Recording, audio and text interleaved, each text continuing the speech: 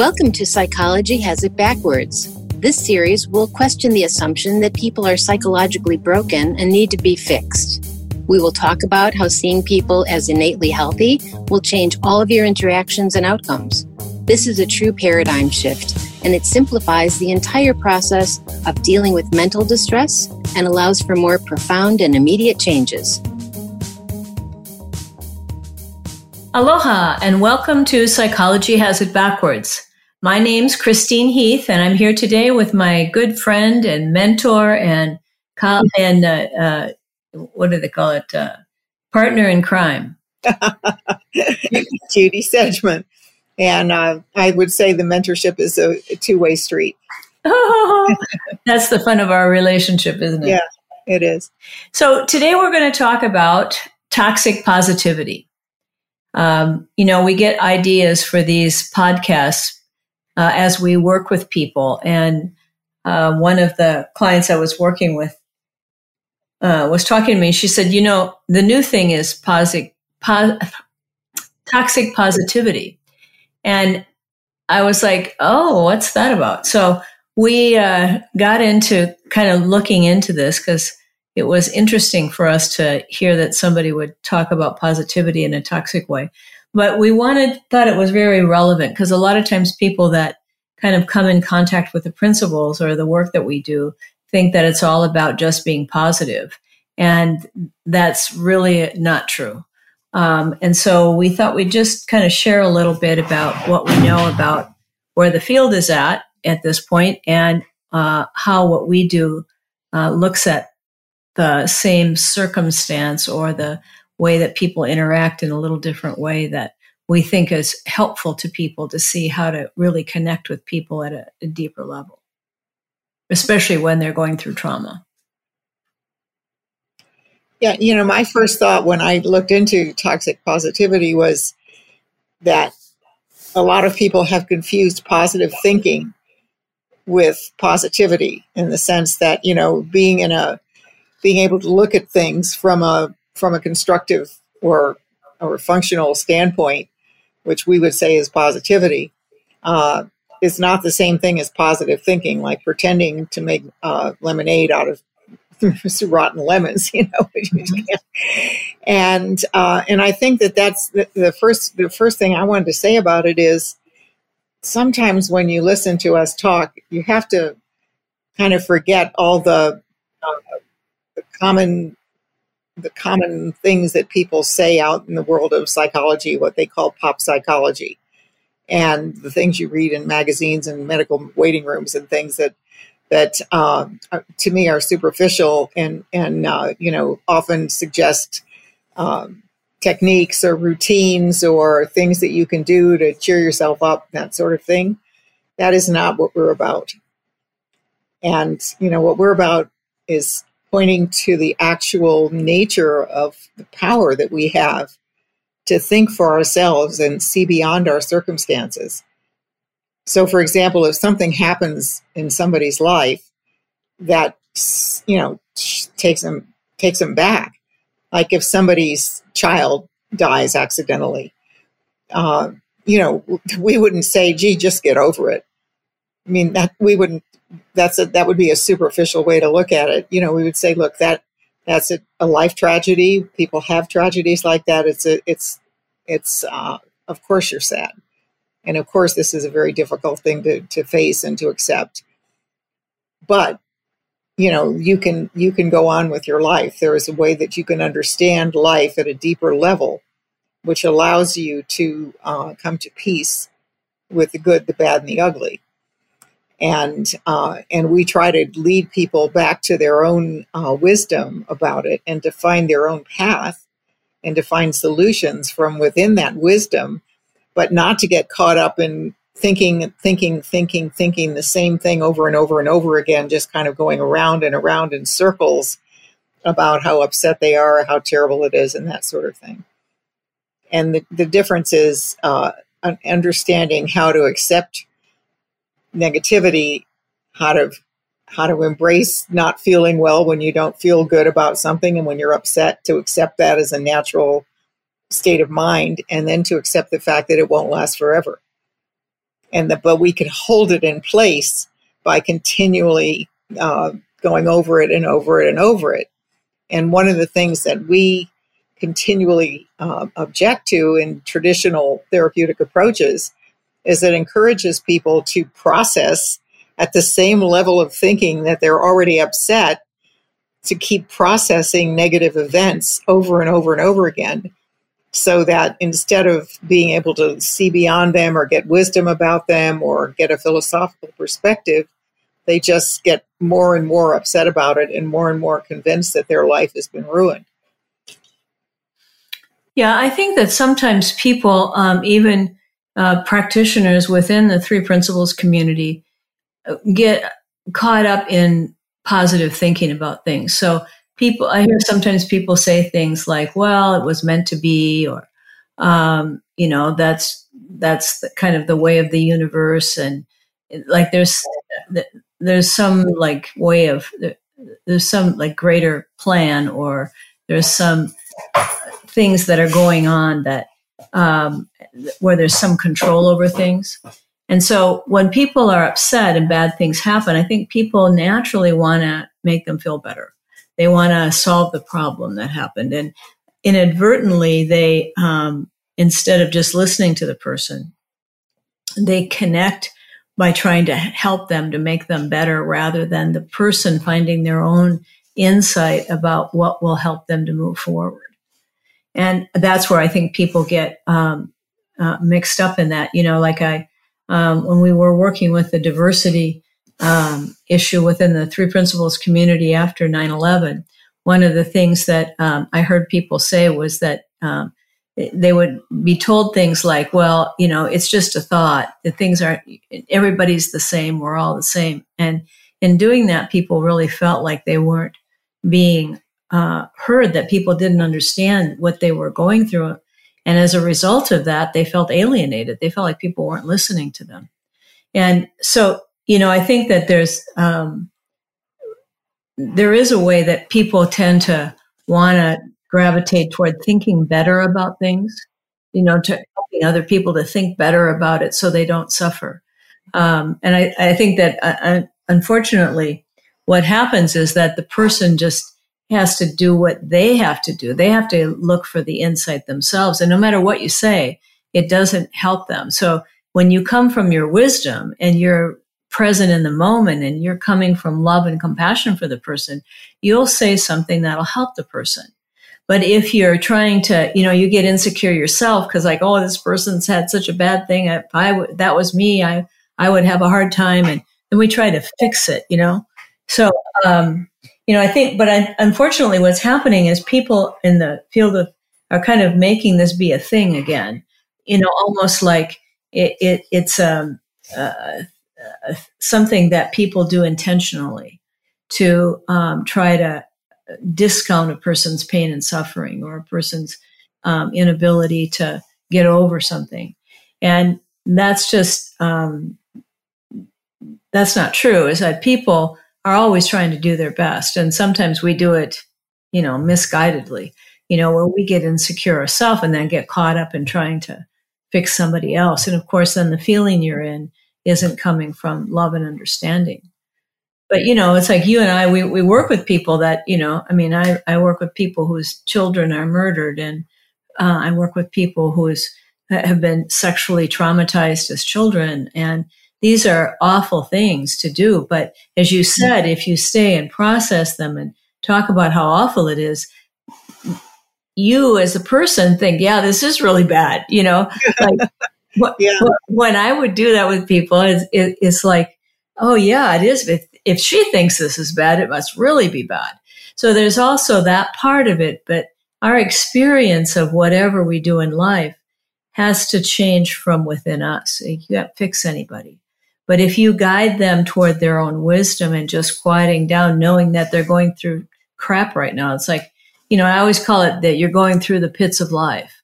And when you go through the pits of life, it's not fun. Like my dog just died, about 3 weeks ago now. And it was awful. I cried. I felt sad. It was very awful. And sometimes I still feel awful about it. But because I understand that my experience is being generated by my own thinking, I know it'll pass. And so I don't like not think that way. I don't try to not feel that way. And people have been very kind and very understanding, knowing that it is hard for many people to lose a pet. That most people, I should say, probably, that it's very emotional and it's a loss. And yet, you know, we have to get on with our life in some way. But that compassion, just by saying, I know that this is hard and I'm sending you my love, that's the kind of positivity that is helpful when people are suffering like that. Yeah, as opposed to saying, oh, don't worry about it, honey, you'll get over it. Yeah. Because that isn't what we're about. And to me, toxic positivity is a bizarre term, because if people are actually experiencing positivity, they don't indulge in toxic thinking or toxic behaviors. It wouldn't come up on the screen.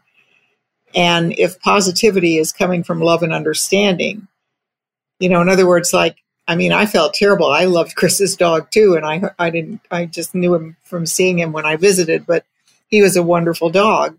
And so when I heard about it, I felt very sad too, but I didn't call Chris up and say, oh, Chris, this is so awful. I can't believe this has happened. Let's cry. You know, I just sent her a little story about something cute that I remembered that her dog did when I first met him, and said how sad it was to lose a wonderful pet like that. And I'm sure it's difficult, and I love you. And I mean, that's kind of what comes naturally to a person who knows that states of mind come and go. Then what will come naturally to you as you help your friends and as you help yourself, as you understand how the mind works and how our states of mind fall and rise, and that we sometimes get knocked off balance by things in life, and we can recover, but we have to be patient with ourselves, and we as other people have to be patient with the person that's going through it, but not encourage them to dwell on it. And it seems obvious to me, but it is so counterintuitive to the way the world worked until I got involved with the principles. I was really thinking about this the other day, that, you know, I used to be disappointed if something bad happened and I called a friend and they didn't want to talk about it, and they didn't want to hear that much about it, and they would try to change the subject or try to be encouraging or try to be kind. I would think, well, what kind of friend are you? You know, I was looking for people that would cry with me, because that was my expectation, because I, at that time, assumed that the world was coming at me, and when terrible things happened, I was going to suffer. And so I really see it's kind of a trap. It's the old thinking is a trap. And that as soon as people start to get a glimpse even of the nature of thought and how thought changes and how life is rich and diverse, and it's filled with ups and downs, and we're going to have tragedies in our life, and we're going to have wonderful moments, and we're going to have exhilaration, and we're going to have love, and we're going to have heartbreak, and we're going to have disappointment. And that's all part of the flow of life. And that it's the richness of the entire experience. And we need to embrace the moment. You know, if you're sad, it's fine to be sad.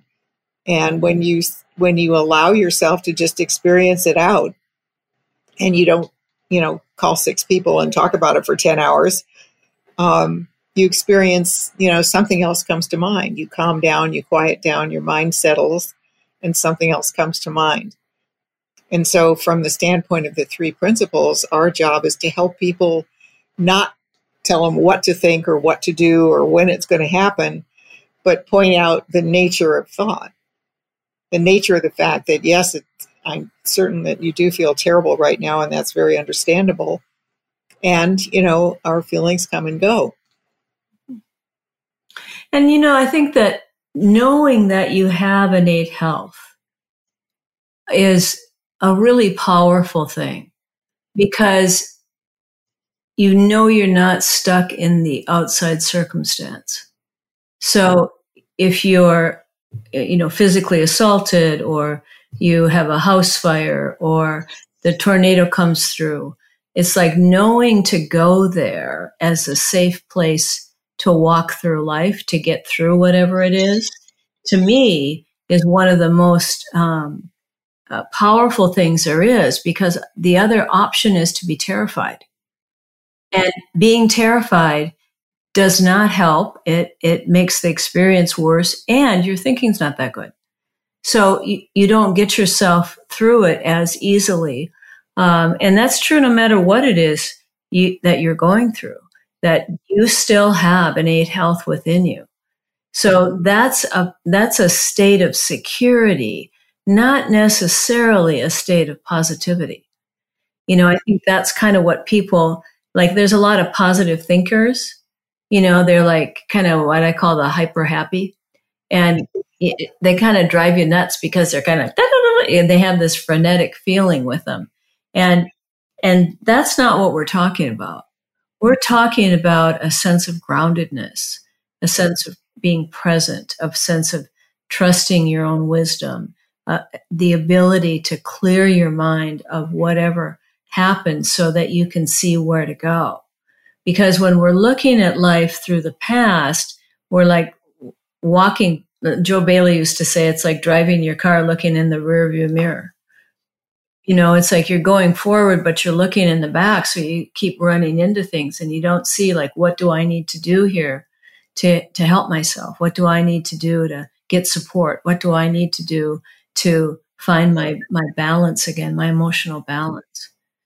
Yeah, it's hard for people to, I think for some people, and I don't want to say all people, I don't like to generalize like that, but for some people, it's really hard not to conform to beliefs about sadness and grief. And that's another side of this sort of toxic positivity. I used to do a group, and I had just several people that were widows, because I was doing this in Florida, and a lot of older couples move to Florida, and often women are widowed, and they started, talking about Kubler-Ross and the stages of grief. And there was one woman in the group who said, "Oh, I didn't go through any of that. Oh my gosh, I missed all those stages. Do I have to start over?" And she got very upset and started judging herself as like she hadn't done the right thing by her husband, and she hadn't grieved long enough, and that he was like a really funny guy, and he had accepted his fate. He didn't have bad feelings or fear about death, and they had talked about everything, and somehow she came to peace rather quickly without a lot of stages and steps. And these other ladies were like, "Yeah, I'm still in anger," or "I'm in this other stage," and it's really a very fruitful discussion that I ended up having with this group, because the point is, there's no rules for how soon you're going to get over something or how easily you're going to be able to see beyond things that happen in life. Everybody's unique. Everybody's thinking is unique. But our goal is to look for a positive feeling and move in that direction so that we can go on with our lives.